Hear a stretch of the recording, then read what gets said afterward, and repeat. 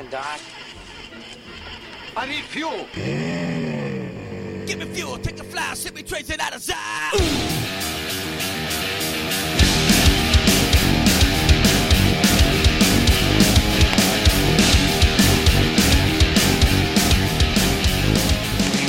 Now, here are your hosts, John Eddie Jr. and Tom Tuttle. News from around the National Football League. Yay! Welcome back to Fantasy Fuel. If you watched the Monday Night Football game from the beginning, you would have noticed that there was a Muppets intro, and I just thought we were here to say we did it first. But anyway, it was fun, I'm not going to lie. But welcome back, Tom, after a small absence there. He's back, and we're ready to get into it because there's a lot to talk about. And we want to start off, speaking of the Monday night game, let's talk about those Steelers. 11-0. They have now lost 3 straight games. Yeah. And do you know what happened when they started losing those games? There's one thing that somebody started doing, and they've lost every game since then. That was... What is that? Juju Smith-Schuster started dancing on the other team's logo. And apparently the other teams... Bad juju. It's very bad juju. I don't have my ready to go for you. Sorry about that. But yes, that is... I didn't understand why he was doing it in the first place. Yeah. It's just, it was kind of in poor taste and a little disrespectful to the other teams. Like, I know you're trash talking, but it's not a good sign when you're not even getting as many yards in a receiving game as you have TikToks on the year. Right. That's Juju Smith-Schuster. He has 95 TikToks, and he's only ever gotten 93 yards in a football game this year. And that's not all. He is, I believe, Juju has the 3rd lowest yards per reception ever for a wide receiver season with a minimum of 50 catches, and 18th lowest yards reception in a season ever for any position with a minimum of 80 catches. Like, wow, this is insane how badly his production is with as much as he's touching the ball. So, in a PPR league, you're still getting points out of him. You're still good, but that doesn't say the performance that he's actually putting out on the field. Right. And I don't know what is going to happen. I think he probably won't be back in Pittsburgh next year.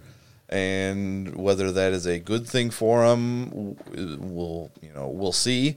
I think a change of scenery and not an aging quarterback who can barely move around anymore might be a good thing for Juju. I don't know. But apparently Juju told reporters today, for the betterment of myself and my teammates, I'm going to stop dancing on the logos. So, I hope so. I hope that works for you. I don't know if that's going to work because the Steelers they were overrated when they were undefeated. And there's no doubt about that. Right. But they're not scoring points.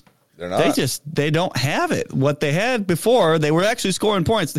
17 points against the Bengals, not even close to good enough. No. I don't know if I'm a football team. I almost want to play the Steelers in that first round and get that done and over with and say if we don't win, then we'll claim that they're a really good team. If we do win, then we played the easiest team because right now they don't look good. They got guys catching balls and fumbling it up in the air, and then it's just nothing looks good about the Steelers right now. Fun fact. It just looks really bad. Fun fact. The Jets have scored more points over the past 3 weeks than the Steelers have. Oh man, don't get me started on the Jets right now. We'll get to that a little later, but it's not good. It's not. That's good. proof right there. It's proof in the pudding right there. But the Bengals came out and did what they needed to do with Ryan Finley at quarterback. They beat an 11-2 football team. And they worsened their draft pick chances. Yes, they did. Not as bad as the Jets did. Again, we'll get there in a little bit. But come on. Sorry, it's where we're at in the National Football League season and where we're at in fantasy season because really we're at the end. And there's not much more we can do for you. If you're in the championship game, congratulations, because this is usually the week. If you're playing in week 17, find a new league, because we don't do that here. Yeah, week 17 cool. is I don't not like that okay. at all. Week 17 is the weeks where you take the people got everything clinched, and so they take out their starters. So why would you ever want to play a football game where they're taking out their starters? I wouldn't want to play fantasy football like that. So that's why if you're playing a week 17, unless it's just to add up the accumulative points total, I'm okay with that. Right. But it can't be for a championship. That's unacceptable. No, it sure can't. Because there is one interesting stat. It's 0 for 55. The passing yardage leader in the NFL at the end of the regular season is 0 for 55 in getting to the Super Bowl and winning it. That passing yardage leader never won the Super Bowl. Well, right now, Patrick Mahomes is the yardage leader by 300 yards.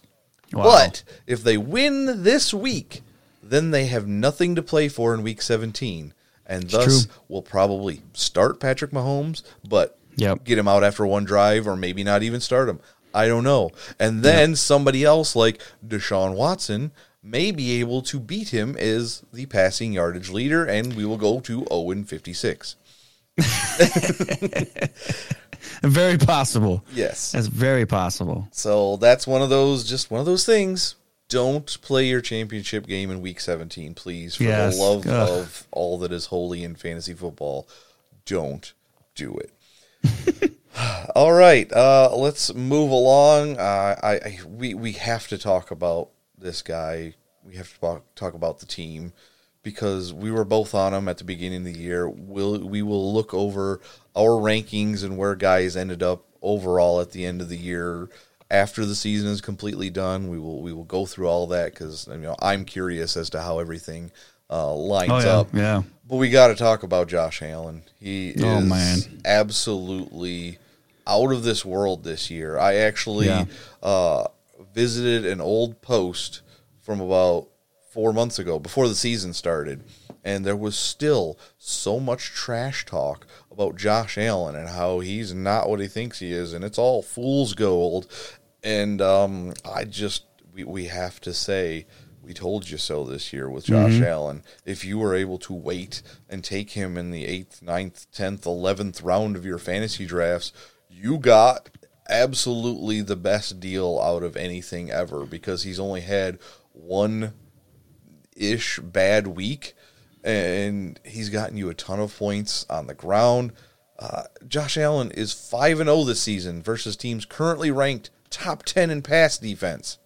Yep. He's doing it against everyone. Josh Allen has marked his 7th 300-yard game of the season, and he never had one coming into this season. That already ties Drew Bledsoe's franchise record for the Bills. What else is there? Well, let me tell you something. I'll you can go back to that in a minute. Okay. But Josh Allen, if you have him on your team, the chance of you being in your championship game this week is extremely high. Same with Patrick Mahomes, maybe Kyler Murray, depending on what happened in one of them weeks where he's only scored like 11 points. But Josh Allen, if you would have listened to us, puts you in the championship league along with Patrick Mahomes. But Patrick Mahomes, you had to draft early. All right. And Josh Allen, I just looked at his ADP right when you were talking about it. Exactly 801. That is where Josh Allen was, his average draft position this last year, in the 8th round. And you're getting a quarterback, the number 3 quarterback right now could very well be the number 2 quarterback at the end of the season. Yep.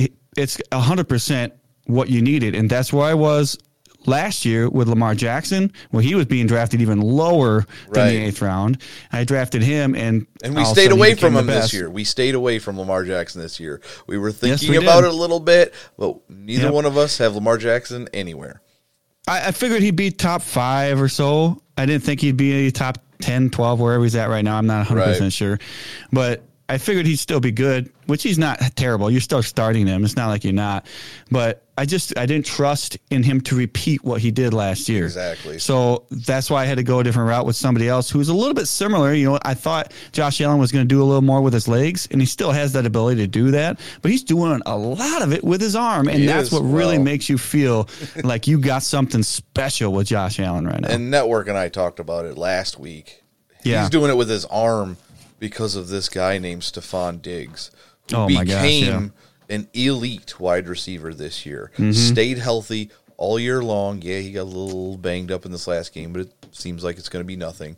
But he was the first wide receiver in the NFL to hit 100 receptions this season, and he's going to break all sorts of Bills records by the end of the week 17.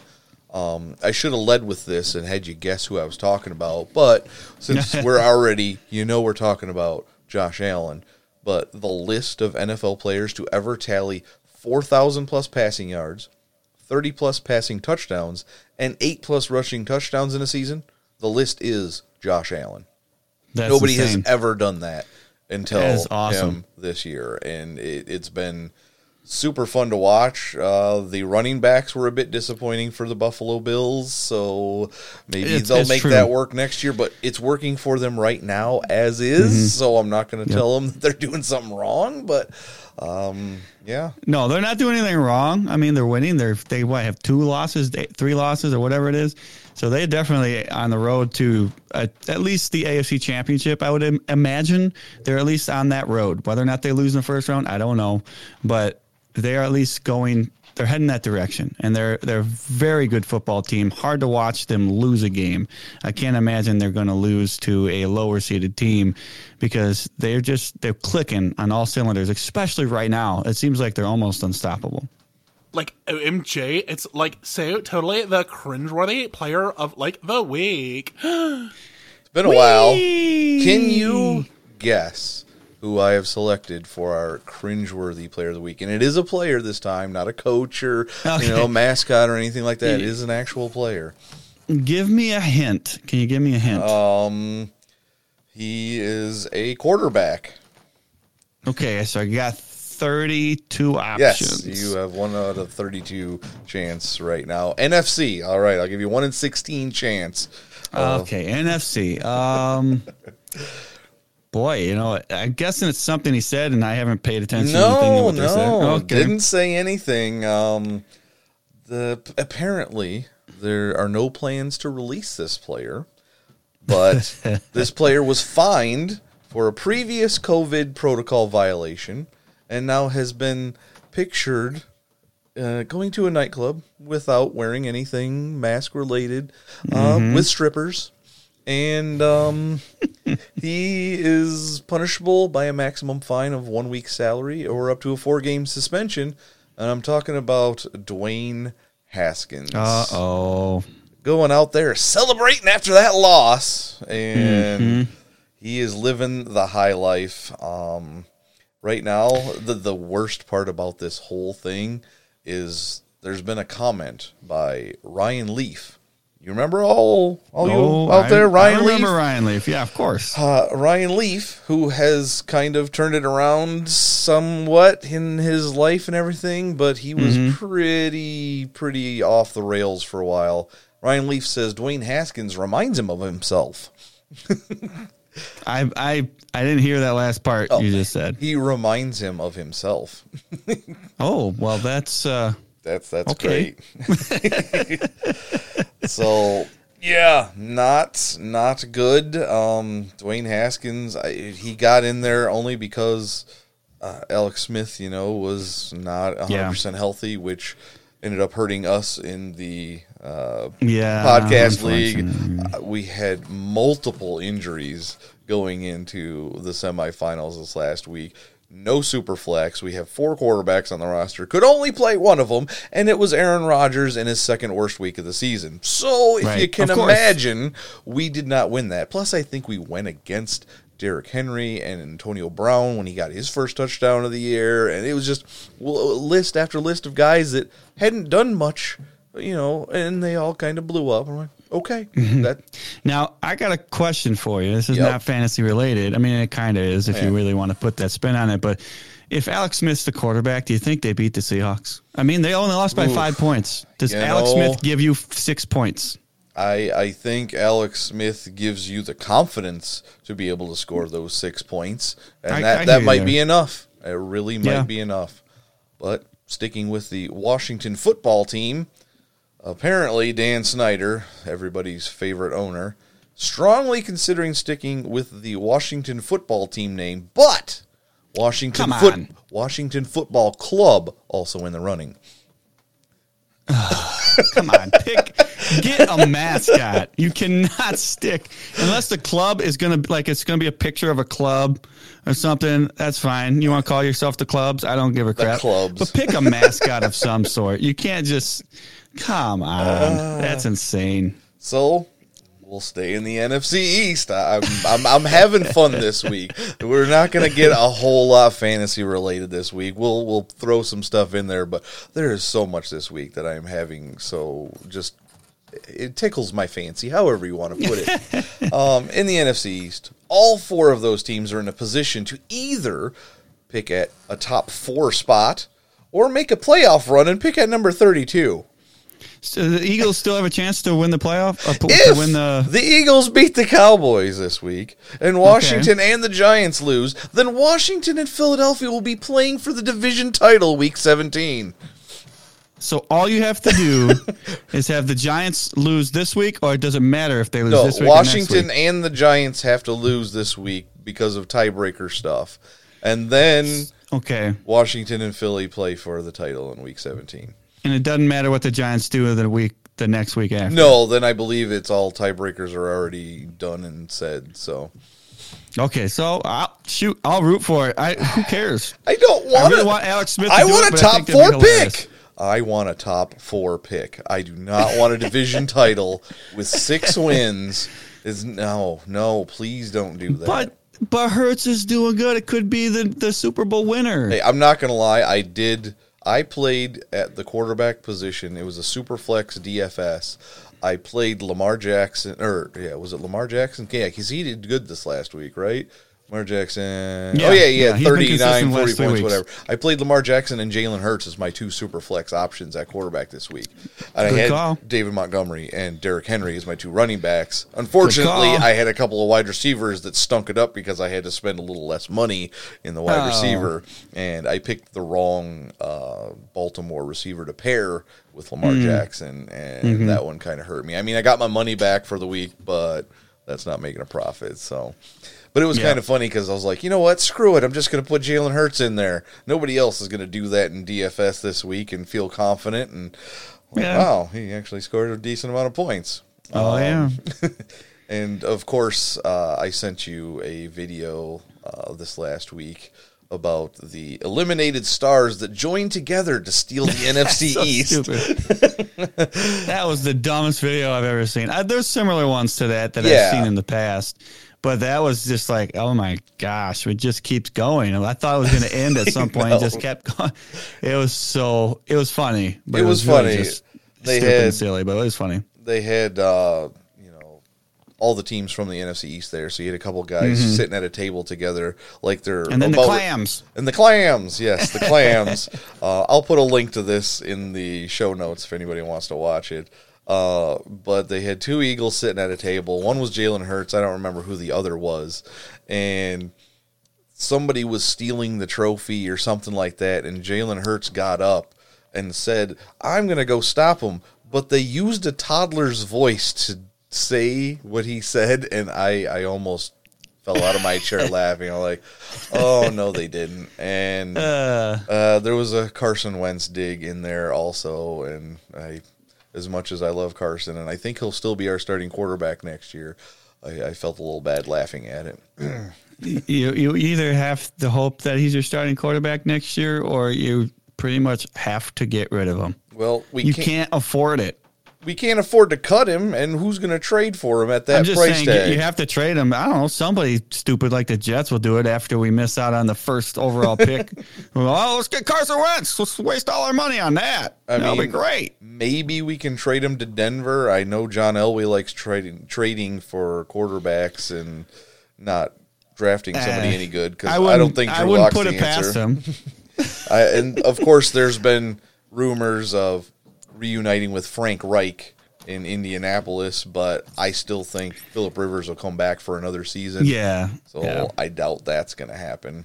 Let's see, was there anything else? Washington football. Also, Dwayne Haskins, while we're still kind of in the area here, his captainship was taken away following the violation. His teammates had voted him in, and now it's an internal punishment. I was going to say, why is he the captain anyway?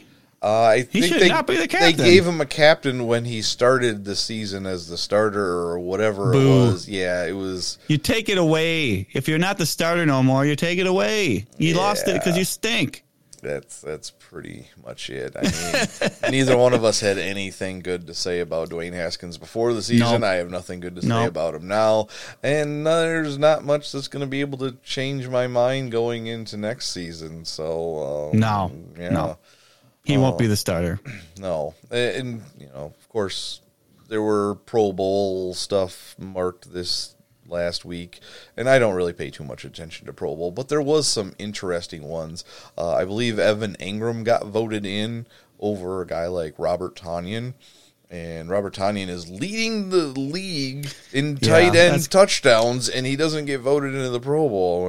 What has Evan Ingram even done this year? He's got like 56 catches and 550 yards and like one touchdown, but it's a voting thing, so... It's so stupid. It's like the MLB with the All-Star game. It's like, come on. It's every year it's the Yankees and the Cubs. It don't matter how bad they are. They still get like 5 guys in there. It's whatever. I mean, the Cubs seems like they're pretty good the last few years anyway. And the Yankees, obviously, they're always good.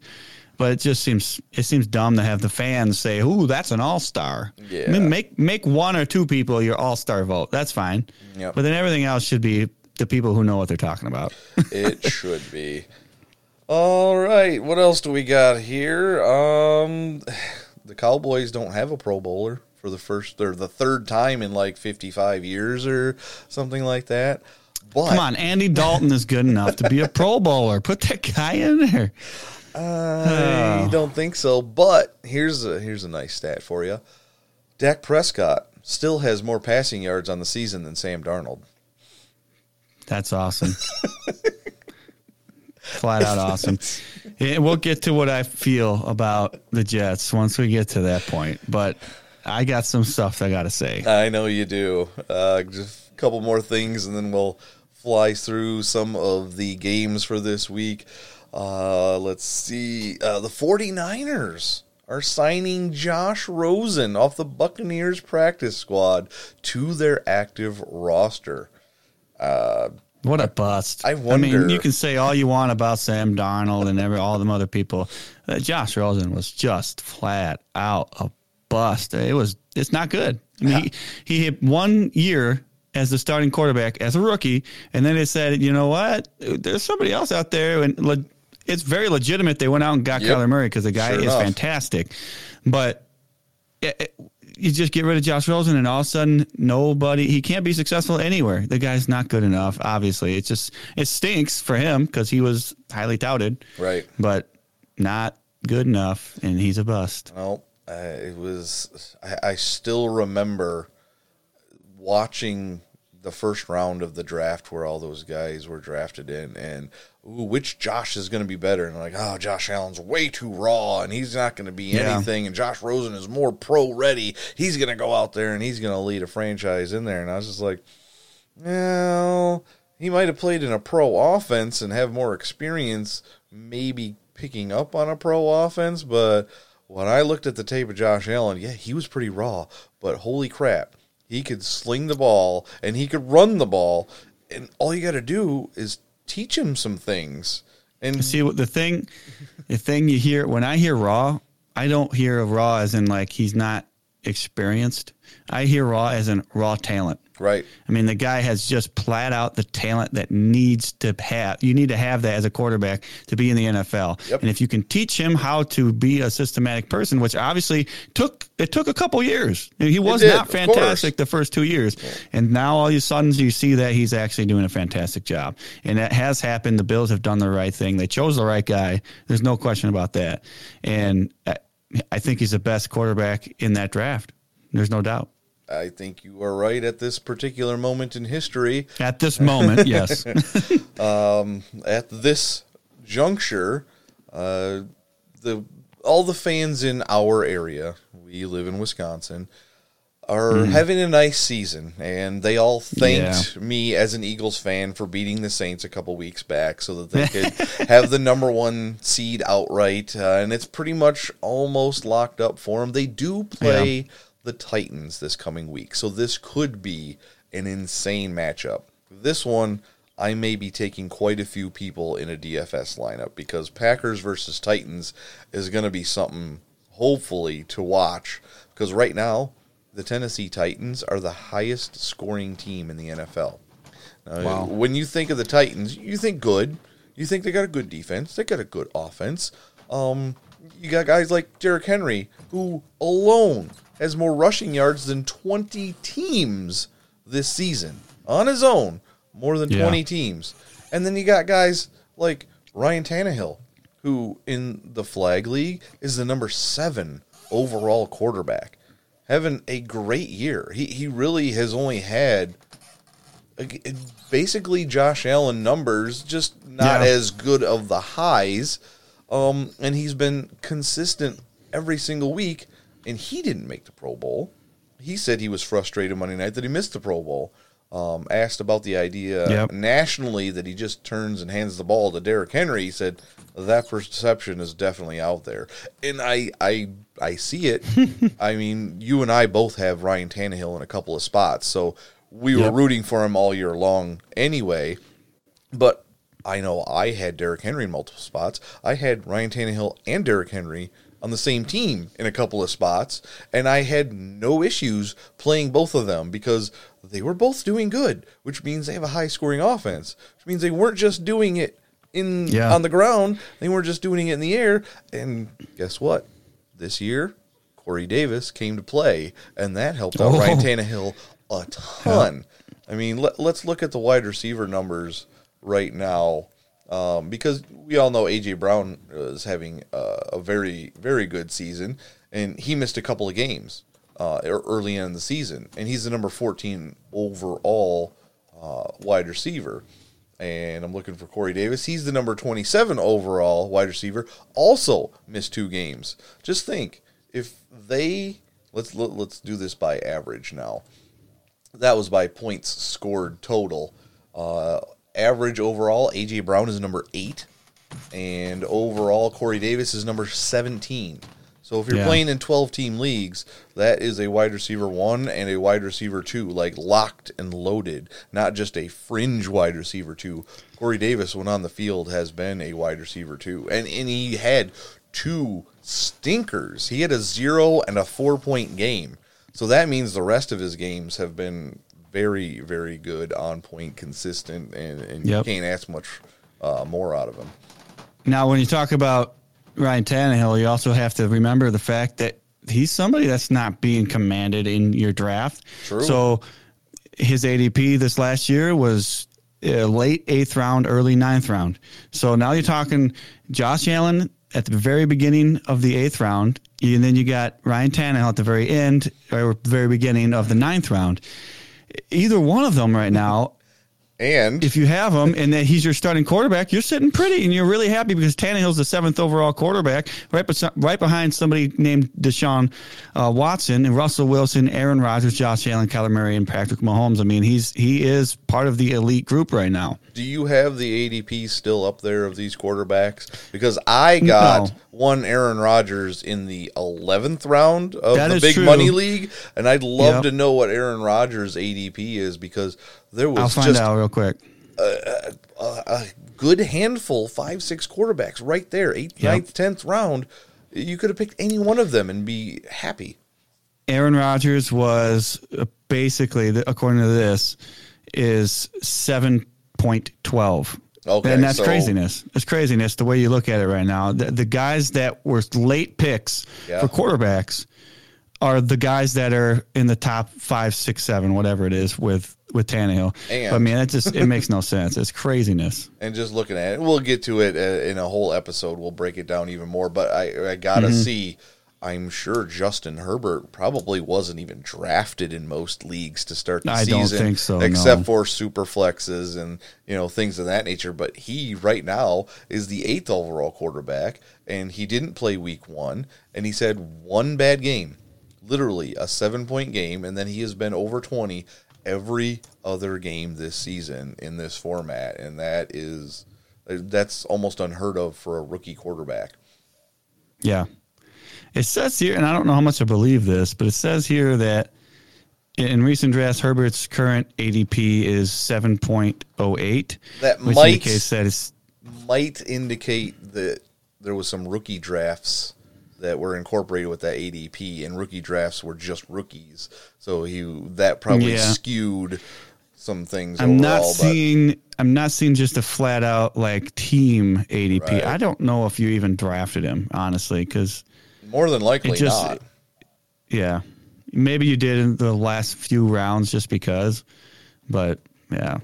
But I want to go back. I want to go back to the Saints and the Packers, because right now the Packers look like they have it all locked in to be the number 1 seed. But you go watch out for a second, because they do play the Titans, like you said. Right. So they could lose that game. I would not be shocked at all if they lost to the Titans.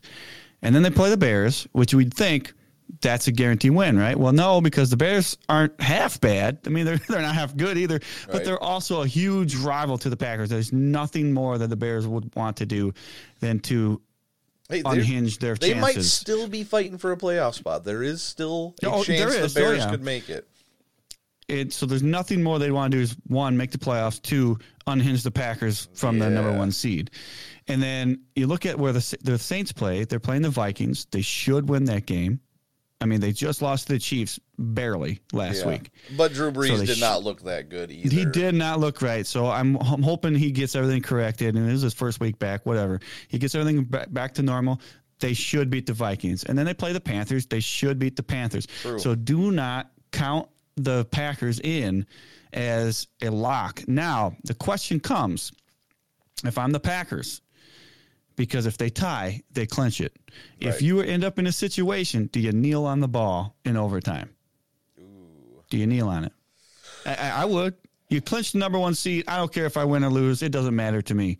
I'm looking at the numbers. Winning's nice, but losing means you might not get that bye. You have to play a game. So I just flat out would kneel on the ball. That's just a side topic. I like talking about that. No, that's a good one to think about. I don't know, because if you're the Packers, you have Aaron Rodgers, who's a very good actor, a very good pretender. He has a different brain, and he thinks outside the box. And I think he could make it look like they're still trying to win that game, but still take the safe chances of not making the mistake and still running out the clock in some ways, and different things like that. And I could see them not pushing it, but I don't know that they would kneel on it. Although it would still make sense. At the end of the game, you have it like the 50-yard line. You don't want to throw an interception. If they have it at the 50-yard line, Aaron Rodgers is throwing a Hail Mary. He will audible out of a kneeling victory formation lineup, and he will audible to a Hail Mary. That's what I'm saying, though. Like, will Aaron Rodgers not understand that you kneel the ball down, you get the number 1 seed. Yeah. And instead you go Hail Mary, and you never know. And the guy could return it for a touchdown. It was very unlikely, I would assume. Yeah. Has it ever happened? Has that ever happened in NFL history where a Hail Mary at the end of the game was picked off and ran in for a touchdown? Because if you're throwing a Hail Mary, you're most likely trying to win the game. Yeah. You're behind. You're not trying to win it because you're tied. You're trying to win it because you're behind. So I don't think that's ever happened in NFL history. I definitely can't think of anything offhand. You would think that would be one of the memorable ones with all the highlights we've seen over the years. Right. You're like, oh, this is the one where he picked it off in the end zone and took it back 100 yards. And most of the time they just kind of fall on top of each other and Right. somebody would be down. But I you don't know never if there's ever been. I don't know if there's ever been a moment where it was needed by any team. Right, true. Like say this team needs to win this game to make the playoffs or whatever it is, because if they end in a tie, they're not going to get the playoff spot, whoever it is, because it could be the Bears. It could be at the end of the season, if they end up in a tie with the Packers, they will not make the playoffs. And so if that scenario came down to it and the Bears got an interception in the end zone, they shouldn't just fall on it. They should try to pitch it back and forth to try and get themselves a touchdown. Yep. But so it's just, I don't know. It's a stupid thing to think about because it will never happen in our lifetime, I'm sure. But I don't know. I always think about the dumbest things that could possibly pop into somebody's head when it comes to football and victories. Right. All right, I got one more thing I want to talk about before we move on to the games. Is Dalvin Cook and of after course, picking up that is not 13 what I Cousins wanted. from the Well, you're really... Yeah, no. Of course, I didn't click on the link beforehand and pause everything, but it is a link talking about Justin Jefferson, who right now in the Flag League is the number 9 overall wide receiver. Now, I've mentioned this before, and I'm going to mention it again. The way his numbers look, they look Julio Jones-like, because it's really good, or you shouldn't have had him in your lineup. You probably had somebody better to play, and that's not what we want to see going forward. It's been evening out a little bit towards the end of the season, but he has 5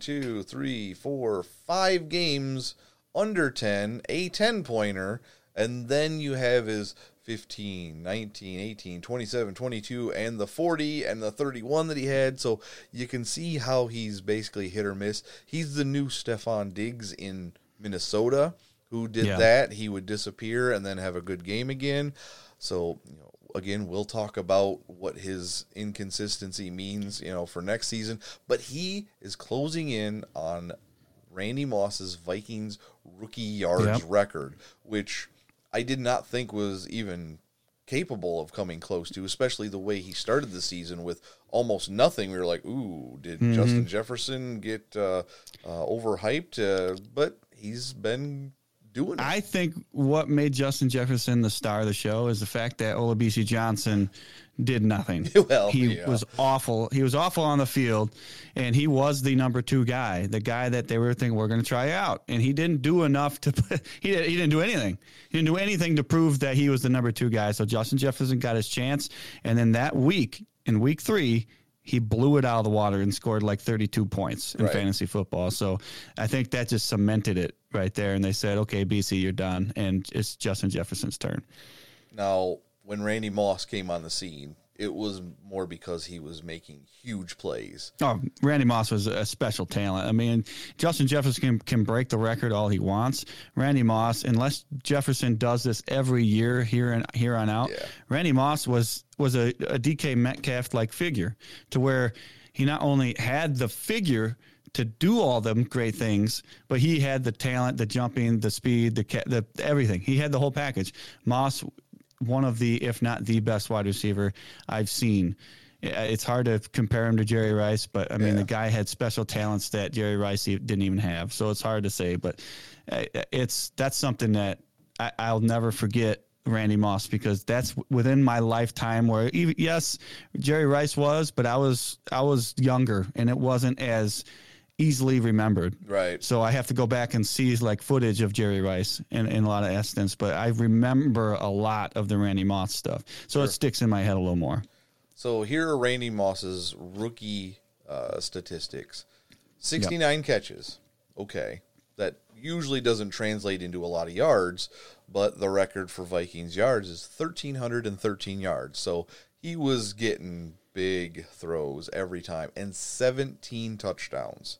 So that's the difference, basically, between Randy Moss and Justin Jefferson, is Randy Moss was making these huge plays and scoring points. Justin Jefferson already has more catches, 73 catches, and is still 130 yards behind Randy Moss with 1,182 yards and only 7 touchdowns. I say only 7 touchdowns because rookie wide receiver in this day and age, getting 7 touchdowns, that's a big deal. even DK Metcalf, as imposing of a figure he isn't scoring 17 touchdowns a year like Randy Moss was.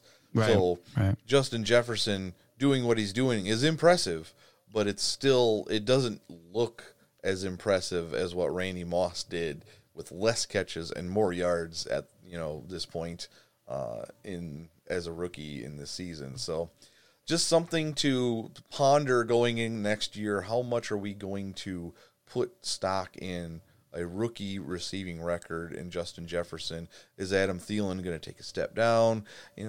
Things we will discuss in the offseason. There are plenty, and it is going to be a wonderful time every time we come out here and do an episode. Like I was saying last week, I think I enjoy doing off-season stuff more than in-season stuff. That's exactly what I was just going to say.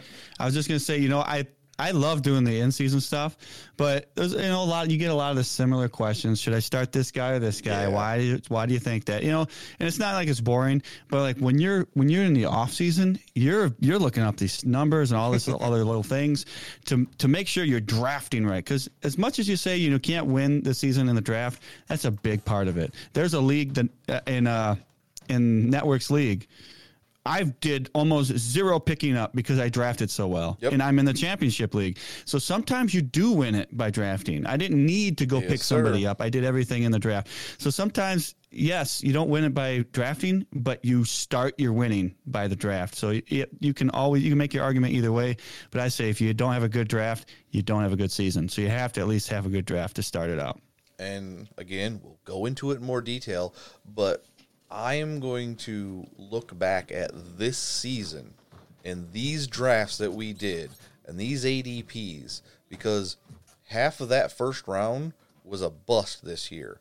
So you had to be able to draft well in other rounds this year. You couldn't rely on Christian McCaffrey and Zeke and Saquon and even Kamara for a couple of games, like a 3-week stretch. You're like, what is he doing? It's almost playoff time. Get back to what you were, Alvin Kamara.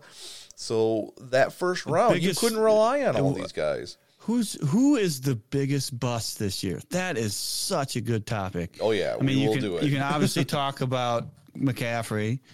You could say Zeke, but he did play like every week except for this last week. Yeah. And then you could say Dalvin Cook, obviously he's a bust, but like you knew it immediately. Not Dalvin Cook, Saquon Barkley. Yeah. You knew that immediately, so it's not that big of a deal. Yeah, it wasn't his fault that he was a bust. Right. He got hurt immediately. But like when you're holding on to somebody like McCaffrey, and you're just saying, okay, it hurts more. Yeah. When you can't play somebody and you know he's coming back, but you don't know when, and then every week it's a what if thing. You don't know nothing. And then you got guys like Michael Thomas. I mean, there's a lot of options, really. Yes. If you really think about it, that first round completely filled with guys that probably didn't help you this year. Almost at all. And speaking of Michael Thomas not helping you at all, we have a Friday game. No Thursday game this week, but we have a game on Christmas. Minnesota at New Orleans. You were just talking about it. This is the one that New Orleans has to win this one. If they lose, it's over. So they have to win every game that they need last 2 weeks in order to have any kind of a possibility at knocking the Packers out of that first seed. Now, because we live where we live, it's going to be interesting to see how people cheer for this game. Are my family and friends going to be cheering for the Vikings, or are they just going to say, you know what, whatever happens, happens. I'm not going to care. I don't know. Like if that was the Jets in that situation, and the Patriots had to win to give us a bye, I don't know if I could cheer for the Patriots. That would be very difficult. Very difficult. So yeah, I mean, I'll be looking forward to see if Justin Jefferson can get the record in just this one game. He's got 2 games to get 132 yards or whatever it is. I'm assuming he can probably do that.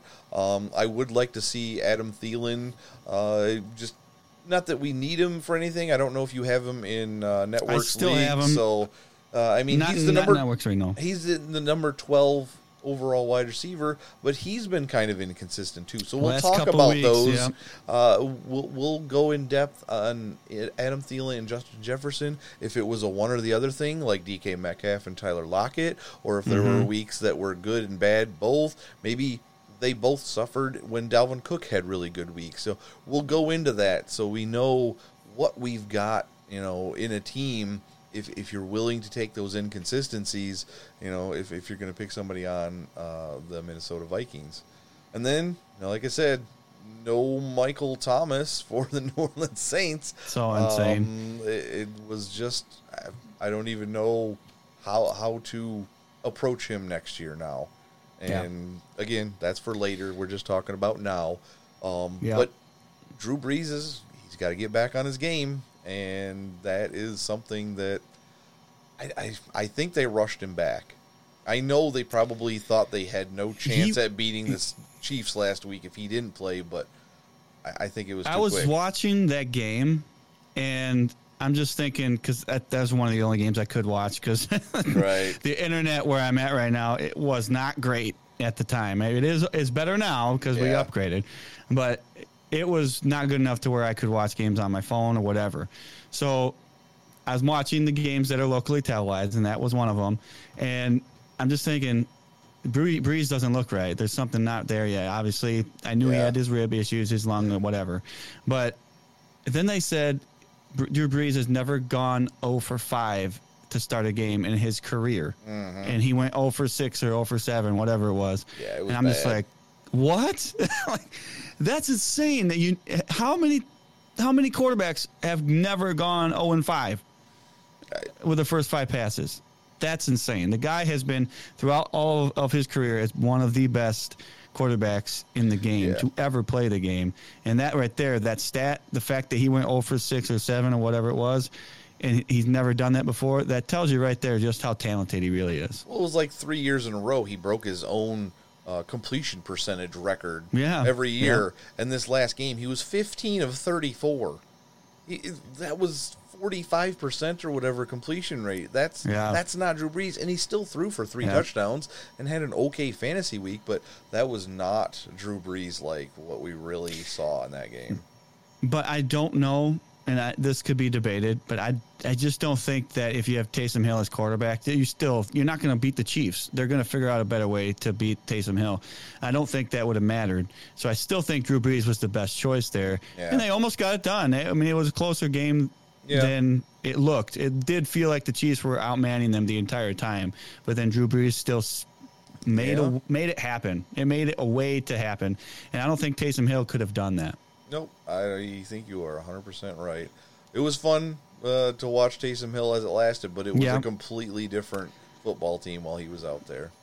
Yep, 100%. We got 3 Saturday games. Tampa Bay at Detroit. Obviously, that should be a Tampa Bay game, but sources say the Lions' COVID-19 positives from yesterday left their coaching staff in a difficult situation. Almost all of their defensive staff members are considered close contacts, while interim coach Darrell Bevell is too. Detroit still determining who can coach this Saturday. You don't need a coach. Just go out there and play. It's recess. Yeah, at this point, it doesn't matter if you win or not. Just go play. So, not much to really talk about in this game, but Matt Stafford. Do you think Detroit even bothers bringing him back? And if not, you have a super, super early season prediction about where Matt Stafford ends up next year. I'm not going to go that far. Oh, all right. But it's hard because if you look at it, you really think, he's not a terrible quarterback. But at the same time, do you feel like he's good enough to be bad enough to be a backup? I don't think he's bad enough to be a backup. But at the same time, who's going to want to go out and get Matthew Stafford as their starting quarterback? Well, I feel like people want to move on. His numbers are not bad. He has 3,700 passing yards. So if he plays the last 2 weeks, even one of those weeks, he might go over 4,000 yards again. He has 23 touchdowns and only 9 interceptions. That's not a bad season. You find me a team that's good, that needs a starting quarterback, and that fixes the issue. I would say if everybody comes back healthy next year, the Denver Broncos offense would be spectacular with a Matt Stafford type quarterback. I mean, I'd have to see it. That's pushing me a little bit. And then you could see the Bears even. I could almost put that there, but I don't think that's going to fix it. I don't think Matthew Stafford fixes the Broncos. No. I don't think he does. I think the Broncos are still too young and just too discombobulated for me to say that they're going to be good enough. I mean, they barely beat the Jets. So what do you want to say about that? We got San Francisco at Arizona. Whee! That's Josh Rosen now facing his former team in the Arizona Cardinals. I don't know if Josh Rosen will even sniff the field, but he is on the active roster. So, other than that, I mean, we just got to say, again, we told you so a little bit, San Francisco. Now, they were decimated by injuries here and there. It was bad. It was bad. Their defense still wasn't that bad, so for them to make that big of a drop was still a little surprising. But again, we weren't on San Francisco, maybe not because of injuries, but technically we were right. We were right because of we said they weren't going to be that great, but I didn't expect them to not have a chance to make the playoffs. Right. I thought they still be playoff. I'll talk a little bit about the seventh seed. They could squeak in there. I just thought they weren't going to win the division. I thought they'd maybe be the third team in the division. I didn't realize they were going to get all them injuries, and I think that did affect them quite a bit. I mean, you think you're starting quarterback, your running backs were all injured at one point, yes. And then your best linebacker got hurt, and it was a decent amount of injuries. So it's hard to say that they would have been worse. I mean, I think there's no way you actually expect them to at least be that playoff team, and that's all we were trying to say. Right. We just were saying they were going to fall from where they were. They weren't going to be a Super Bowl contender again. And when you're looking at stats, the team has had a bad year when their top fantasy scorer is not your quarterback. And I just have to say, I hadn't really looked at Brandon Ayuk's numbers. I knew he was doing well, but I hadn't just focused straight on him because I didn't have him anywhere. But I'm looking now, and he's missed 2 weeks in the last since week 7. There was a bye, and he missed 2 games. I don't remember what they were for, but every single one of those games, he was over 20 points as a wide receiver. Yeah. That's something to really keep in mind for next year, and that is with Nick Mullins and That's true. The heck was their other quarterback? C.J. Beathard. I mean, guys like that were throwing to Brandon Ayuk these last few weeks because Jimmy Garoppolo hasn't really played since week 8. So he's been doing with just absolute garbage at the quarterback position. And good or bad, we always can cherry pick a stat or cherry pick which way you want to do this. No George Kittle.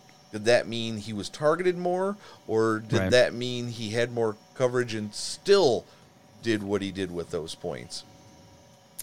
Well, I would say I don't really want to. I'll take Ayuk later in drafts next year, whatever. That's fine. I'll take that chance. Possibly, I'll have to dig into it more, obviously, because next year is still quite a ways away.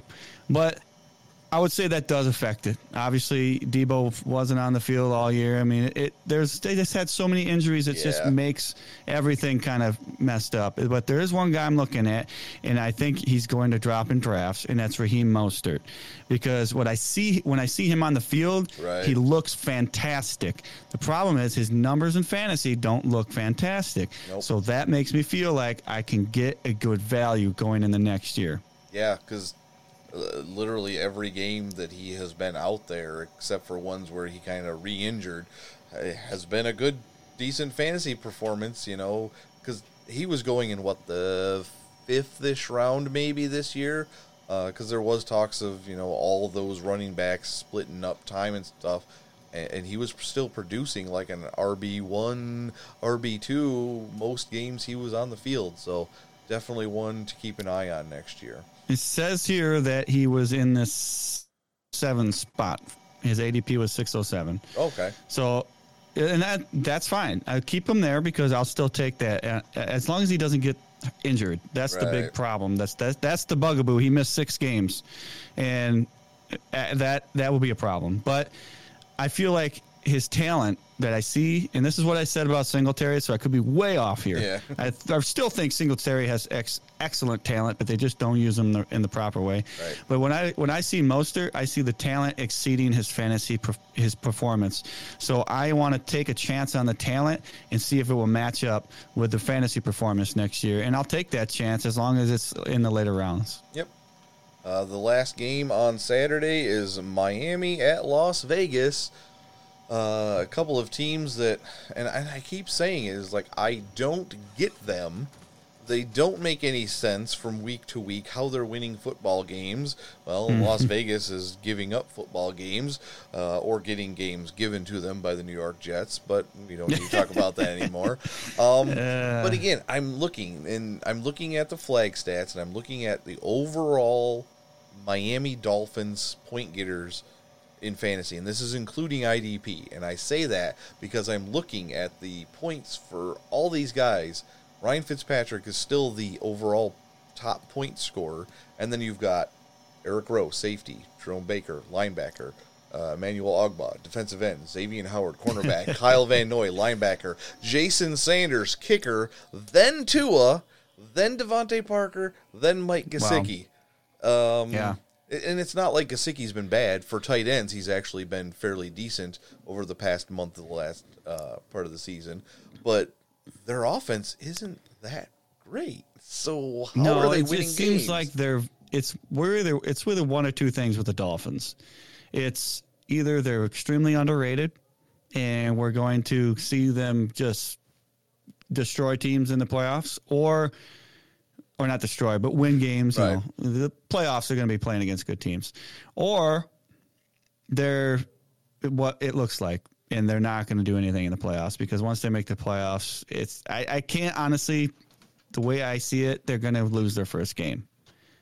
I don't think any other team in the playoff picture. And let me look at the playoff picture really quick, because I can't imagine they're going to win that first game. AFC. Not with Tua at quarterback this year, because no, they're going to be behind, and Tua's going to have to lead a game-winning drive, and I don't see it yet in Tua in that offense. He still needs more time to figure it out. He could be a generational talent, but he's got to put it all together, and I haven't seen that out of him yet.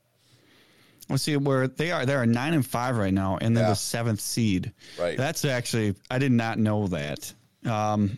So yeah, that means they're going to play the number 2 team, which is the Bills, and they're not going to beat the Bills. Shouldn't beat the Bills. The Bills are way better than the Dolphins right now. It's either that or this is where I see the Dolphins. They could win if they jump up to the 6th seed, and the Colts end up losing a game or whatever. If the Dolphins jump up to the 6th seed and they play the Steelers, I could see them beating the Steelers. I think the Steelers have fallen apart. Yeah, I really think they have, unless it was just bad juju. That's the best joke I've said all year. I should have dropped the mic and got out of here. You should have just left. You're like, you're on your own. I've peaked. That's it. There's nothing left. Oh, the Steelers play the Colts this week. Oh, well. So if the Steelers can beat the Colts, then the Dolphins win against the Raiders.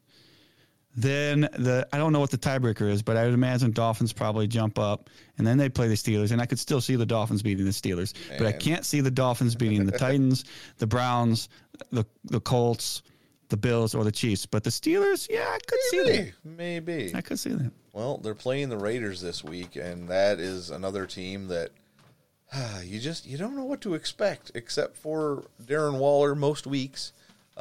Even Josh Jacobs has put things out there. He is not a fan of your fantasy football team. He does not care about any of your fantasy football team. And he even said something on his Instagram a couple weeks ago.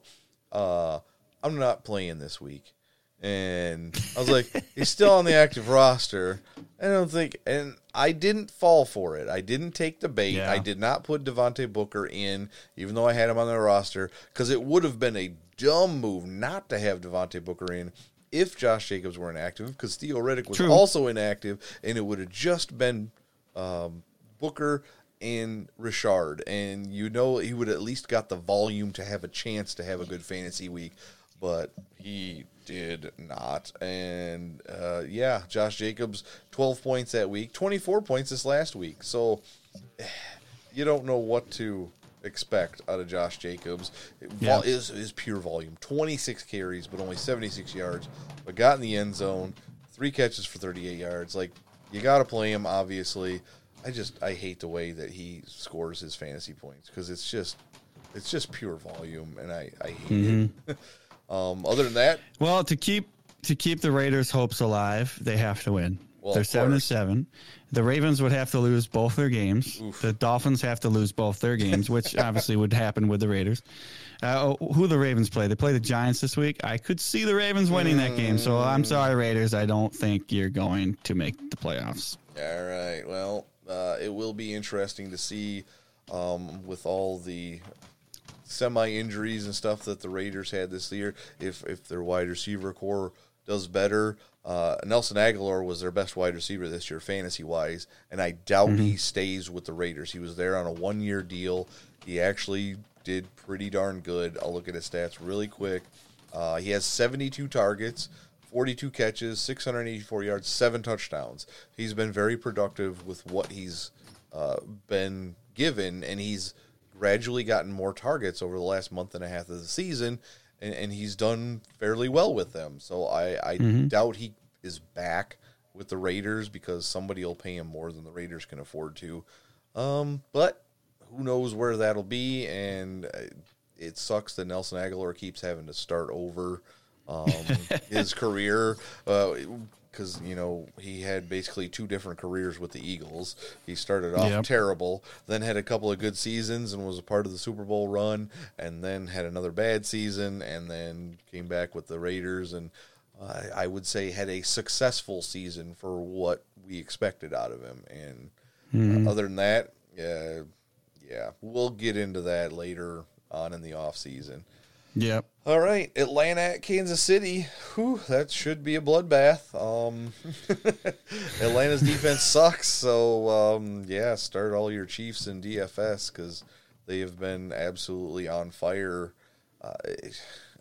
I always feel like that law of averages should be applying to guys like Tyreek Hill. Like, well, he had a 58-point week a couple weeks back, and then he keeps putting up, 27, 20. And Travis Kelce, holy crap, just unreal numbers for him this year. If you didn't have Travis Kelce at the tight end position or Darren Waller, you were losing 10 points a game to whoever had Travis Kelce. Just insane. He was 2 tight ends this year on the same, he really same was. slot. And go figure, because all the tight ends seem to suck this year. So somebody had to make up for it. And apparently Travis Kelce decided, I'll be 2. You guys can just be your, 0.3 or whatever it is you got to have. Yep. But the question for this game is, a lot of people, if they're in the championship, there's a chance you got Julio Jones. What the heck, Julio? We need you to play. And even now, Julio Jones, we don't know what's going to happen this next week. If Julio plays, you'll want to play him, and especially against a team is going to score a bunch of points against you. So they're going to have to pass the ball a lot. But I don't know what you do with Julio Jones at this point. I try to be an expert, but sometimes when it comes down to people like Julio, it just bothers me so much. I can't even handle having Julio on my team right now. So next year, I may not even have to think about Julio anymore. I just say, nope, I'm done. I'm pretty sure we're going to have another Dear Julio moment in the offseason. My gosh. I'll be looking forward to that. I wrote a letter to him a couple of years back. I'm going to write another letter to him this coming offseason. All right, it's time for Tom and his rant. Cleveland at New York. The Jets coming off their first win of the season. Are you excited, Tom? I can't be more excited. JJ, I'm John Eddie Jr. The Jets are the best team in football right now. I think that winning against a team like the Rams, obviously they are so good, and we deserve this win. There's no question that we are playoff bound. Never again, because we suck so much to where we had to go out and win a game we had no business winning. I can't even. It's just awful. Why? Why? Unless you saw the Jacksonville Jaguars win their game, there's no reason for you to try and win this game except for pride. And I understand Sam Darnold wants to not save his job maybe, but at least make him look like he's good enough to be a starter for another team if they want to take that chance. I understand why some of these guys want to play hard, and obviously it's football, they want to win. But as a fan, every single fan, if you're a New York Jets fan, you are hating the fact that we won. Yep. Why is that? It's not because we just lost out in the first pick in the draft. No, it's because we lost out on a player that everybody is comparing to Patrick Mahomes, saying he might be the next guy that wins a Super Bowl for a franchise. If the Chiefs didn't have Patrick Mahomes, are they winning the Super Bowl? No, they're not even getting close. Well, they might get close, but they're not going to win that Super Bowl. You know that. If the Jets don't get this first pick in the draft because we won this game against the Rams, then I don't want the second pick in the draft. I just say, you know what? Let's stick with Sam Darnold, see what happens there. We've been developing him for this long now. Let's just see if we can continue his development. He's young. He still has the talent. I do believe he has the talent. Let's trade that pick or pick a really good wide receiver or a running back, whatever it is. Even if I don't want defense, I still think their defense can be fine. Defense is obviously only giving up 20 points to the Rams. That's not bad. That's fine. So I don't think our defense needs a ton of work.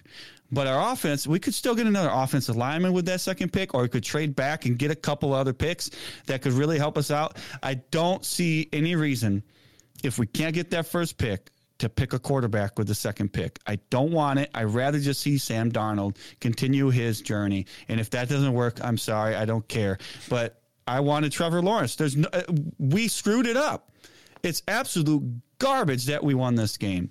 The Jaguars are probably a worse team just based off of the way that we have performed the last few weeks. Obviously not against the Seahawks. We got crushed. But I think we are a better team, but we had a chance to really, really possibly improve our team so much so that we could be a playoff team this next year. Right. If Trevor Lawrence is that good, which everybody seems to be on board with, they're saying he is that good. He is an Andrew Luck type of quarterback. He is a Patrick Mahomes type of quarterback. Somebody that can change your franchise. If he's that good, why? Why then would you even try to win this game? Adam Gase, he wants to win a game so he can say he didn't go down 0-16, and he knows he's getting fired. Yeah. If I'm Joe Douglas, I would have fired Adam Gase after winning that game. I would have said, you absolutely screwed it up for us. You messed it over for us, and now I can't stand you. You're fired. And maybe that's the reason. Maybe that was the reason that he was holding on to him. That's what I was thinking. It's like, well, maybe he's holding on to him because he knows we're not going to win any games with him. Maybe Adam Gase was the one that accidentally made that call that made the Raiders win against us at the last second. At the time, I was like, Adam Gase is extremely smart. Our defensive coordinator did the right thing. That's what we needed to do. We needed to lose that game so that we didn't get the second pick in the draft. And now here we are. We have the second pick in the draft right now, the way things are playing out. And it does me absolutely, it gives me no joy to say, oh, we could still get a quarterback with that pick. No, we already got a quarterback with the third pick in the draft. We still have him. I still think he's good enough. If we're going to go after a guy that's not somebody compared to Aaron Rodgers, Andrew Luck, we could still get Andrew Luck. I mean, we could go out there and sign him. But if we're not going to get that type of guy, there's no reason for us to go after a guy that could be. We already have a could be on our team. We don't need another one. I'm just going to look up the Jaguars' schedule real quick because I got to see if there's a chance for them to lose any games here. Jaguars. You mean win? Let's see here. I think you want the Jags to win a game. To win a game. I'm sorry. Everything's backwards. Of course. They could beat the Bears this week. I could see that happening. It's a possibility. Yeah. Possibility.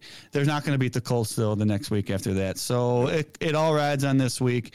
Well, they play at noon. When do the Jets play? Let me find out. Jets. They're both noon. That sucks. Yeah. I was really hoping I'd know whether or not we need to lose this game. Well, we need to lose no matter what. It doesn't matter. So I hope you enjoyed the Tom Tuttle rant portion of this So episode. stupid, man.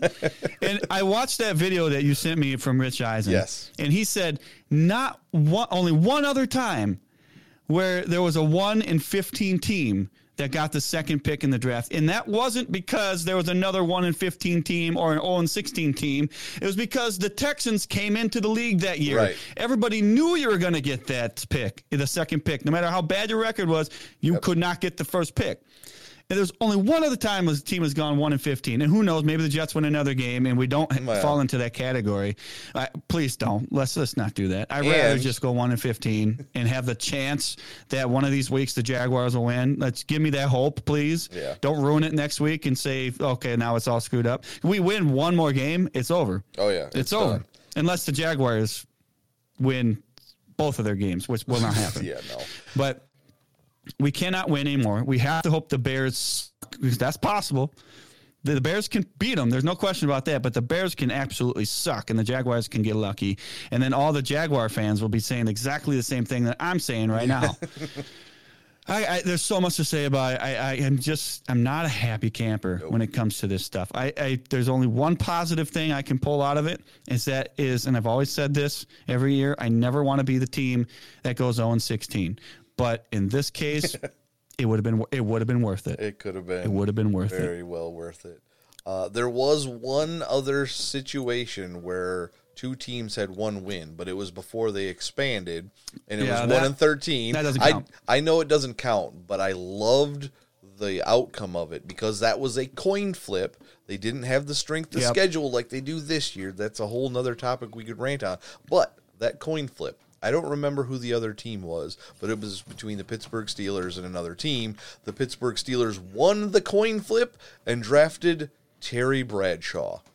And then 5 Super Bowls later, that worked out pretty well. It worked out really, really well. So I don't know if there's going to be a petition by the entire New York Jets fan base to try and get the coin flip reinstated, but I know you would sign it. So I would sign it right now. All right, let's run through quickly.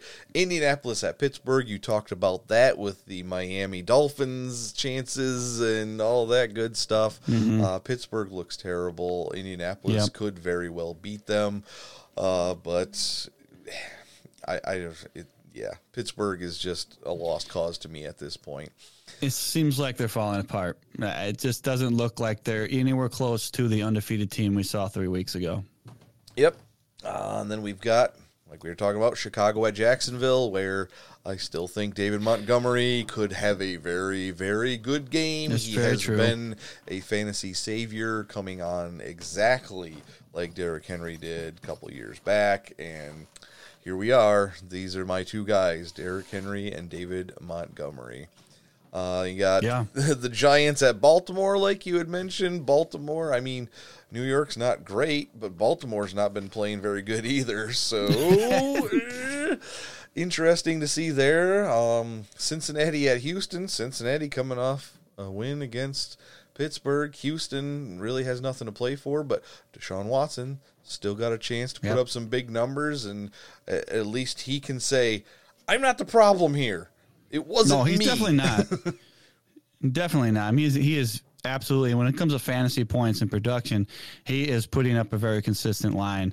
And there's only been like one week he's under 20 points, where I feel like there's other guys that are within that realm. That Russell Wilson's been under 20 twice. Yep.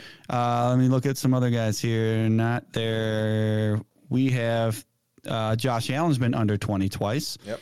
We have, it looks like Kyler Murray has not been under 20 twice, and there's no way Patrick Mahomes has been twice.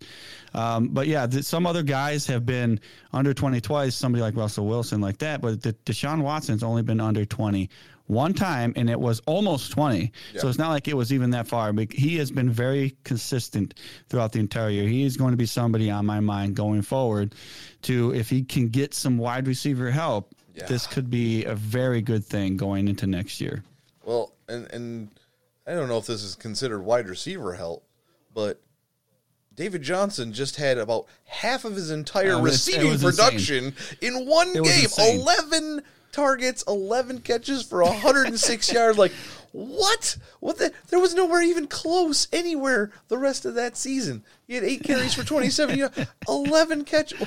We remember David Johnson consistently doing this for the Arizona Cardinals for a couple of years, and it's never repeated itself until this last week. Where did that come from? Right.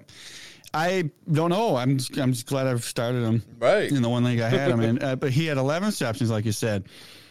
And then it's the rushing yards that I thought, he must have had a rushing yards and a touchdown or something. I'm not looking at the stats. I just saw the fantasy production. Like I said, I was unable to watch the games that I usually watch because I'm out in the middle of nowhere right now. And I could only watch the locally televised stuff. But when I'm looking at the stats, all of a sudden I'm like, he had 11 receptions? This is... where was this been? Yeah. Like, that's what I wanted out of David Johnson. That's what I expected because Houston wanted David Johnson. They got rid of one of the best wide receivers to get him. Plus, they got a draft pick. But, I mean, it flat out, the writing was on the wall for me. I was like, they're going to use him the way that I expect him. And this was the game that I expected to see all year. That didn't happen. So, I don't know what to think about David Johnson going forward. Obviously, he's still on my radar. Yeah. But it's becoming less, what's the word? Appealing? Yes, less appealing day by day. But this does, if we can see this for the next 2 weeks and this continues, he'll come on my radar and start flashing in the corner of my eye so I can see him again. But right now he's kind of over here and he's in the back of my mind, but he's not at the full picture of my face right now. That's a horrible way to describe it, but you know what I'm saying. I do, and I'm going to clip that and we'll put it all together. Don't even start with the cyclone of horribleness. That's not. No. I'm going to put them all together, and we're going to have one compilation episode. All right, I think there is a team. They're playing. The Texans are playing the Bengals, and I'm going to want to do an in-depth look later on in the offseason with the Bengals. When we know A.J. Green's probably not going to be back, right. We're going to have to look and see if Joe Burrow is going to be healthy going into next season, because you are absolutely right with a guy like T. Higgins. Like, he was a first-round worthy wide receiver in the NFL draft, and he has looked great. Of course, all production has gone down since Joe Burrow got hurt. So we want to look a little more in depth at that. Are these guys going to be worth it if Joe Burrow is not going to be ready for the start of the season next year? Or maybe even if he is he going to be the same player until he gets his footing back? Things of that nature, because I'm looking at these stats, and while there was some impressive runs here for fantasy, a safety is the top scoring player in fantasy football in an IDP league for the Cincinnati Bengals. Yeah. Joe Burrow still number 2, and another safety is number 3. Then you get Tyler Boyd and T. Higgins and Gio Bernard, and that's just it's a frustrating situation to be in, especially because we only got less than half a season out of Joe Mixon, because he was fine when he was in there. It wasn't great, but he was okay. Where is Joe Mixon going to go in next year's draft? Again, it's for a later episode in the offseason, because we don't have much to worry about for fantasy right now. Yeah, I just think it's real quick before we go. I mean, we're not going to talk all about it and dive into it, but you got Ryan Finley as your quarterback. I mean, that's not even worthy backup to me. So yes, of course, the production's going to go down for T. Higgins. I don't really see anything about that. Joe Burrow's in there. I still think it's going to be fantastic for somebody like T. Higgins, Tyler Boyd, people like that. A.J. Green, he's off my list now. I mean, he had a few weeks where I was like, oh, he's coming back. Oh, and then there it he just, is. He fizzed away. All right, then we got AFC West matchup, Denver at Los Angeles. A couple of young quarterbacks. Obviously, we talked about Justin Herbert. He's like the number 8 overall quarterback in fantasy in our scoring system, and he's looked amazing. But is that because their team hasn't been winning and they've been behind and they've had to throw the ball and they haven't had Austin Eckler for all year? Will it decrease next year? Usually you look at a rookie, he's had a good, next year he's going to get even better because he's going to have a full offseason under his belt of being the starter and getting all the reps. But that offense is going to look different next year probably. And Yeah. I don't know what to make of him going forward. A lot of question marks still out there for this team in general because they're not a great team. So, again, like you said, they're throwing the ball a lot because they're losing a lot. So that's why he's got a lot of passing yards, a lot of fantasy production. He's 8th overall. I mean, it doesn't add up, but then it does add up. I mean, it's the only way. It doesn't make sense to where you're that bad of a team, but you got a quarterback that's scoring a lot of points. Well, you're that bad of a team, so you got a quarterback that's scoring a lot of points. Like that's kind of makes sense.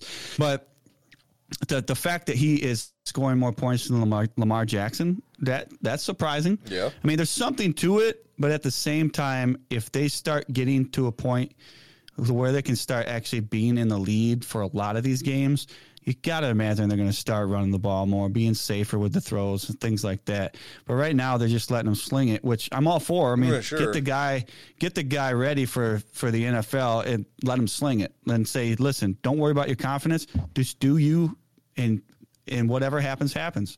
Because that's what they're doing. They're letting the guy just play his game, and they're not worrying about it. They're not worrying about hey, we're not going to win this game. Don't worry about it. Go out there and just do your best. And I think that's the best way to handle a rookie if you're going to play a rookie in the NFL at quarterback. Normally I say hold on to that guy, let him learn for a little bit, and I think that's old school now. I don't think that's something people are doing anymore. It's 100% now. Go out there and show me what you got, and don't worry about it. And I think that's the best way to handle it. But when you are a competitive team and you got a rookie like somebody like Tua, that puts a little too much pressure on Tua, and I think that's going to hurt him because they're actually a decent team to where he's trying to perform and actually win games where you got Justin Herbert. He's not trying to lose games, but he's just going out there and playing. Yeah. Well, I think they just need to tell Tua, don't worry about it, and see what happens.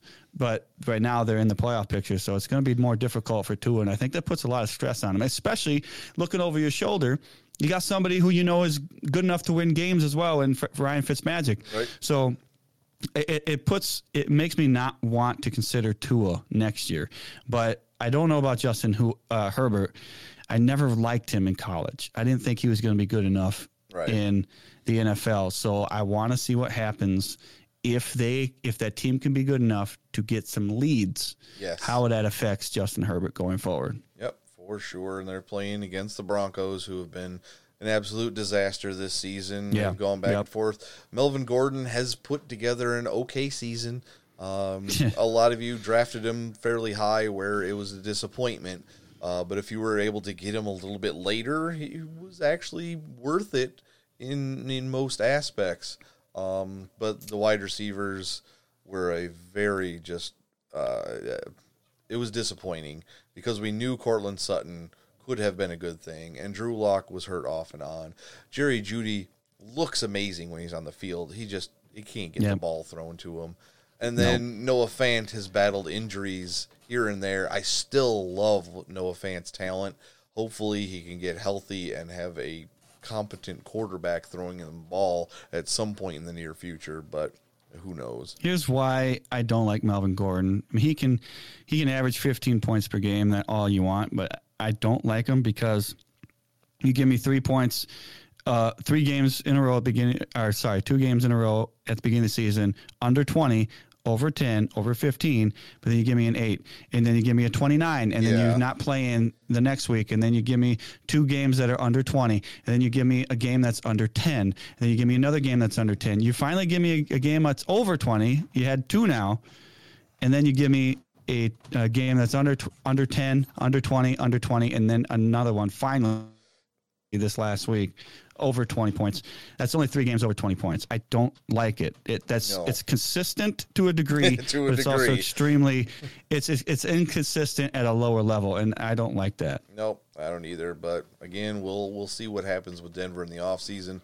Obviously, Philip Lindsay was a bust. I am sorry for that, everybody out there.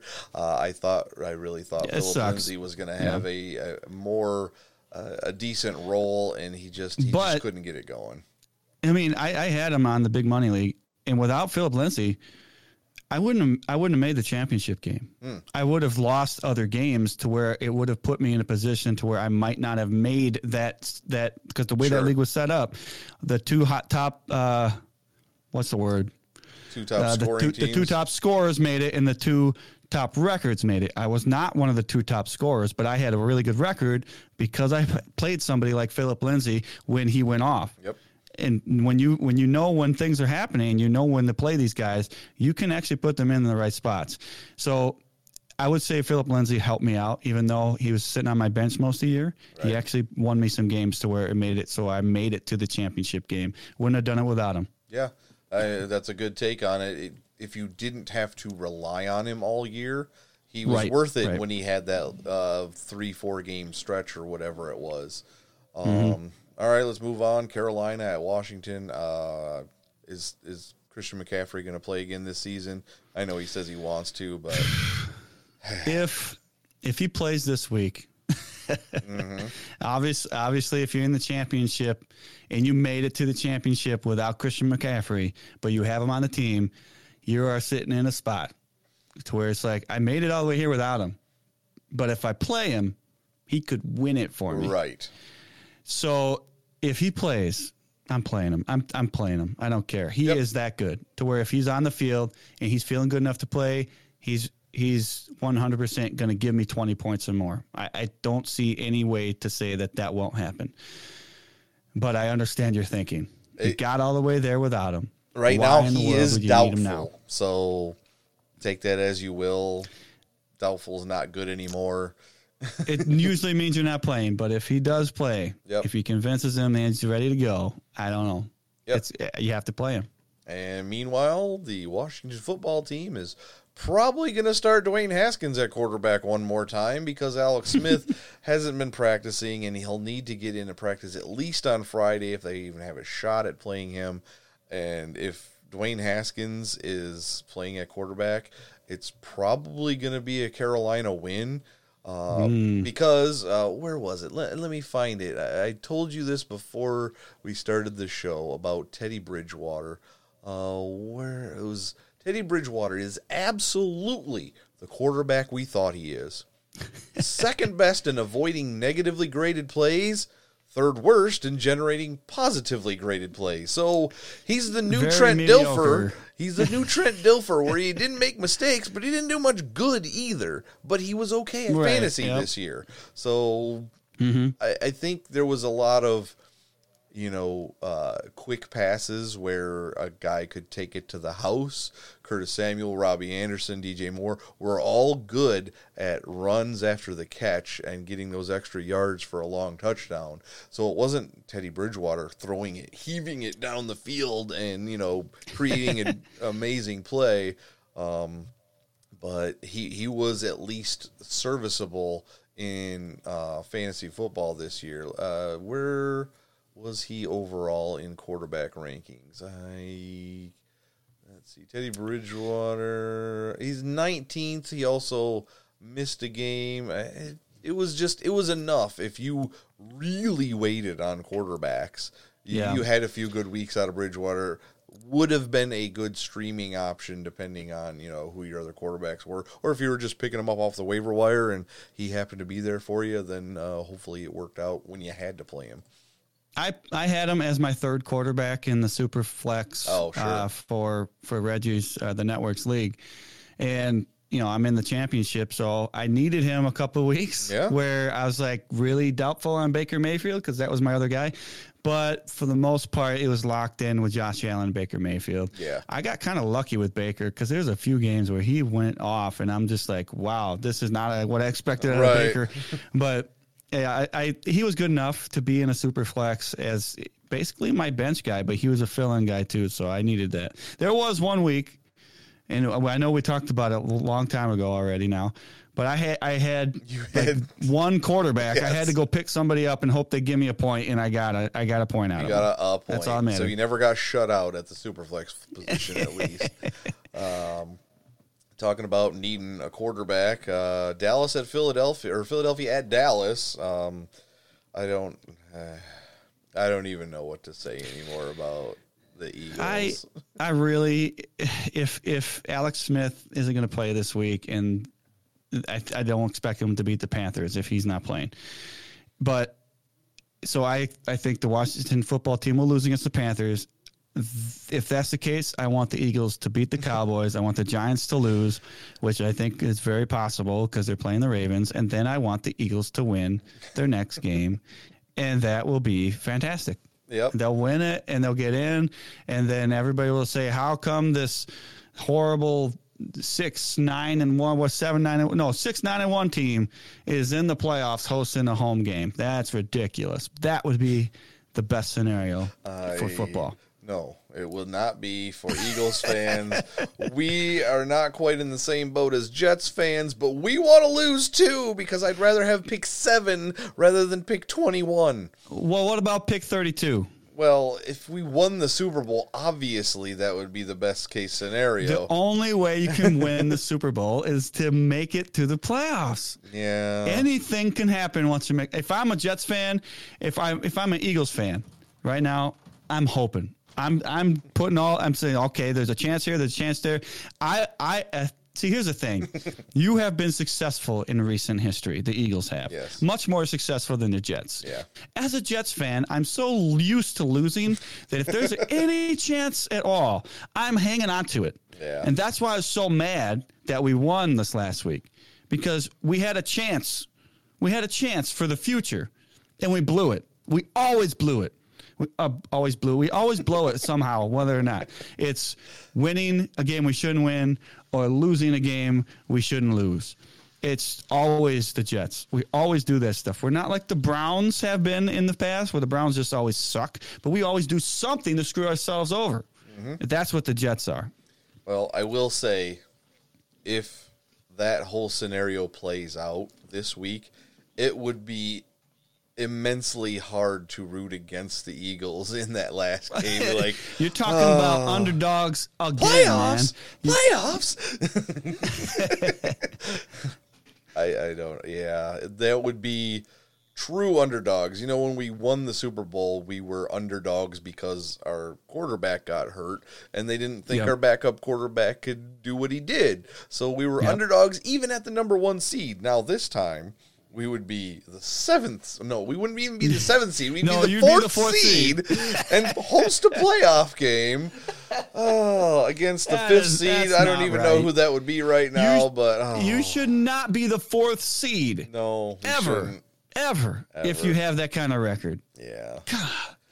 So anyway, again, they're playing the Cowboys, and obviously it's been an absolutely dreadful season for the Dallas Cowboys when they started off. Now, their defense was terrible to begin with. We all saw that. But Dak Prescott still lit it up for those first few weeks. And their wide receivers, every single one of them were having good weeks. And all it took was for Dak Prescott to get injured in week 5.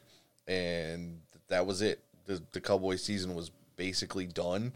CeeDee Lamb is still the 3rd highest scorer for the Cowboys in fantasy, a point behind Amari Cooper, and Amari Cooper is about a 1.5 points behind Zeke, and that is a super down year for Ezekiel Elliott. It's just insane how low Zeke has been. Now, you at least got him almost every week, but I'm going down. He's the 9th overall running back. One of the few in the first round that made it alive all season long. But you would have thought if he was the one that stayed alive all season, he would be a top 3 running back. Well, he is 108 points behind the number 3 running back, Derrick Henry, right now. And that is insane. And, of course, he was scoring 31, 25, 20, 23, 27. Then Dak got hurt. And he has had 13, 10, 11, 11, a 22, 4, 16, 9, and then he didn't play this last week. So Network and I were saying you might as well just bench him. And then the next day he was like, oh, well, he's not playing anyway. I'm like, oh, well, we gave you good advice, but it didn't matter anyway. You didn't have a choice. So we'll see. You would think that the Cowboys are going to bring back Dak because who else are they going to try and get? That's the question I was going to ask you. Is he only had a 1-year contract, so this year is up. Yeah. But do you have any confidence that he's ready to go at all during this next season coming up? Because anybody can sign him, right? His contract's up. Well, yeah, I think they could franchise him yet again if they really wanted to. It would be a really shitty thing of them to do, in my opinion. I hate that they can just keep giving him another franchise contract, but let's say somebody like the Jets. We didn't get the number 1 seed, so we didn't get our guy. Yeah. And we didn't like the second guy, so we decided to trade out and whatever else, and maybe we trade Darnold.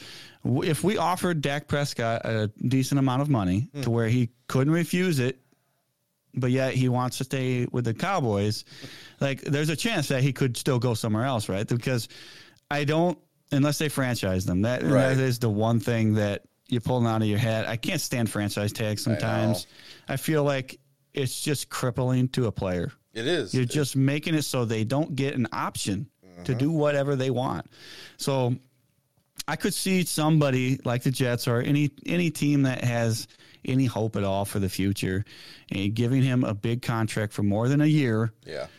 And possibly having that chance there, because let's say they don't trade Darnold. They keep Darnold and they let Dak Prescott learn the system a little bit as he's injury is recovering. And then later on in the year, or maybe in the next year after that, he's fully ready to go and will be the guy going forward. But I don't know. I don't know. It's one of them things I think is going to be discussed all off season. Oh yeah, he will instantly ignite any kind of offense that he goes into. We'll still never 100% fully know if Zeke made Dak Prescott a better fantasy quarterback, for lack of a better term, or if Dak Prescott was that good anyway, or if he had 3 wide receivers this year. He's had Amari Cooper and Michael Gallup for years. He's had guys like Jason Witten to throw to who were, security blankets, and he's had everything on the offensive side of the ball, and he still hasn't put together a playoff run. I believe he's had 1 playoff win, which is more than Carson Wentz, but that's neither here nor there. Well, how many games has Dak Prescott won this year? Would they have 1 win out of those first 5 weeks? Okay. How many wins has Andy Dalton won this year? Well, a couple at least, because they're 4 wins, 5 wins, something like that. They got 5 wins, I think, total. Yeah. Somewhere around there. I'm not looking at it right now. But what you're saying is Dak Prescott has gotten 1 win with Zeke on the field, and Andy Dalton has 4-something-ish wins with Zeke on the field. So I think it's pretty clear that Zeke makes Dak Prescott. Well, here's the thing. With all that, Dak didn't play any of the NFC East teams in the first 4 weeks. They played the Giants in week 5 where he got hurt. True. So he didn't get a chance to completely dominate an NFC East team. Andy Dalton just had to show up, and they had a chance against the NFC East teams. But I love it. Anyway, a few games left. Los Angeles at Seattle should be a good game. Los Angeles has got to be coming out with a fire after getting beaten by the Jets. They're like, what happened here? It's either that or they're just going to completely implode and suck the rest away. That would be interesting. And then I could see that happening too. I really could. I don't think the Rams. I could see the Rams are one of them teams we've been talking about all year that was just like, wow, they have 9 wins. What is happening here? Well, they're actually halfway decent. You got to consider these guys, but we don't really know what to do with them. And then they lose to the Jets, and we're just like, okay, now I've really lost. I'm really lost. Really, really lost. And speaking of lost, this has got to be the last straw, and I wish him the best. But literally, I don't know if it was the same day or the day after, Josh Gordon was reinstated and put on the 53-man roster, and then almost immediately I see, he had a relapse in his addiction stuff that he was going through, and now he's back out and suspended indefinitely. I'm like, what is going on, Josh Gordon? You were such an amazing somebody talent. Just go get the guy help. I don't know whether or not what the substance is and whether that's a huge deal as far as, legally whatnot. Yeah. But somebody just get him help. If it's something more than weed, just get the guy help. It is more than that. I do know. I don't know 100%, but I know it is more than that. But just think, if we could have gotten Josh Gordon back on the field and be anywhere close to what he was, you have DK Metcalf on one side and Josh Gordon, both physical specimens when you see him on the football field. And then your third wide receiver is Tyler Lockett, who can just kind of get open, and Russell Wilson can find. That would have been an insane offense to watch. It would have been hard to beat that offense, because I think Metcalf is going to be one of the best, if healthy, for the rest of his career, one of the best wide receivers that we will ever see. Right. And Lockett is one of them guys that, obviously him and Russell Wilson are on the same page at all times, it seems like. And Josh Gordon, when he was playing and when we saw him play now, it seems like a decade ago. It does. But when we saw him play, he was one of the best wide receivers on the field. To put it all together, that would be fantastic to watch, and it would have been a great thing. But I don't know if Josh Gordon was even there. Like, let's say his addiction and all that stuff is all dealt with and it's in his past, and he goes back on the field. I'm not sure that he's still the Josh Gordon we remember. Yep. We'd be rooting for it, but I really doubt it would get to that point. But I mean, he's 29 years old, so he's getting. Man. I'm 35, so it's not like. Well, it's not like I'm saying I'm old, but as far as football terms, 29 is getting to that spot to where you're not going to be playing much longer as a wide receiver. Yep. All right, 2 games left. We already talked about Tennessee, Green Bay. Should be a shootout kind of a game, but you never know. It is the Sunday nighter, and something odd could happen. I fully expect Aaron Rodgers to come back, even after a win, but kind of a down performance. I think he's going to be out to prove he's still got it against one of the better teams in the AFC and clinch that number 1 seed, where, again, we talked about it earlier, if Green Bay wins, they got nothing to play for against the Bears in Week 17. Well, here's the thing. You watch the game with the Saints before the Packer game. If the Saints lose, Green Bay has nothing to play for the rest of the season. So it's going to be very interesting. That's very true. If you have Aaron Rodgers and you are playing in the championship this week, oh boy, watch that Saints game, and then if the Saints lose, find another option at quarterback. I wouldn't trust the Aaron Rodgers thing there. I really wouldn't. I honestly wouldn't do it. The luckiest thing about that whole situation is Friday is when that New Orleans game is played. Yes. So you at least have a shot at picking somebody else up. It's not like, oh, the Saints just won a 3:00 game and I only have Aaron Rodgers. Do I pick up Jordan Love and play him, hoping he gets into the game, or what do I do? Right. We don't want that to happen in Week 16, but that is a very real possibility. And oof, I hadn't thought about that one until just now, and yikes, I don't like it. I don't like it at all. No, and I know you have Aaron Rodgers in a couple of spots at least, so we're going to have to consider. Yeah. We're going to have to consider watching that Saints game very closely and hope for your sake, if you got Aaron Rodgers, the Saints win so that they have something to play for. Right. And the last game, and I don't even know if it means anything, but I will still be rooting for the Buffalo Bills to crush the New England Patriots. I love seeing it every time. I know Tom hates hearing this, but Buffalo is my AFC team, and they're going to be as far as Josh Allen takes them. I'm having fun watching them since my Eagles suck this year. So Monday night game, and I get to watch it. Maybe there'll be some fantasy implications still in there.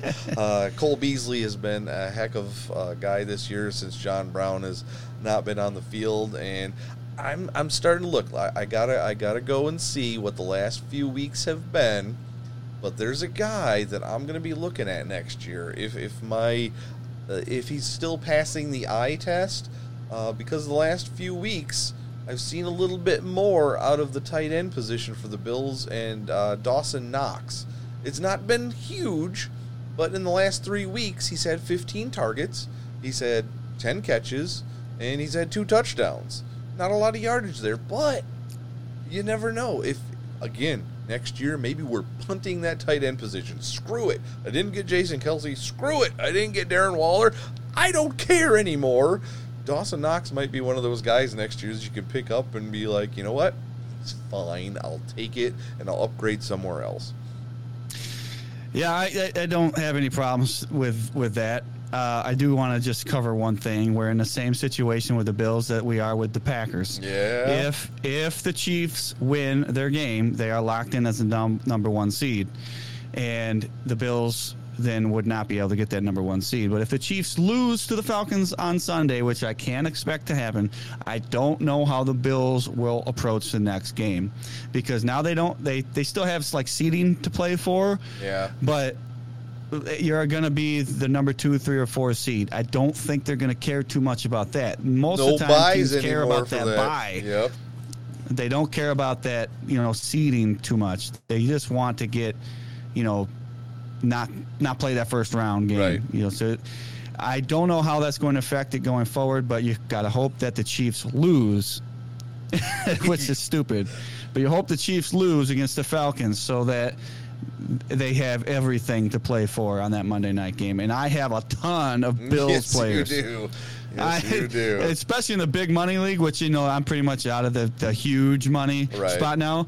But I have Josh Allen. I have Beasley. I have Diggs. And I have the Bills defense. Right.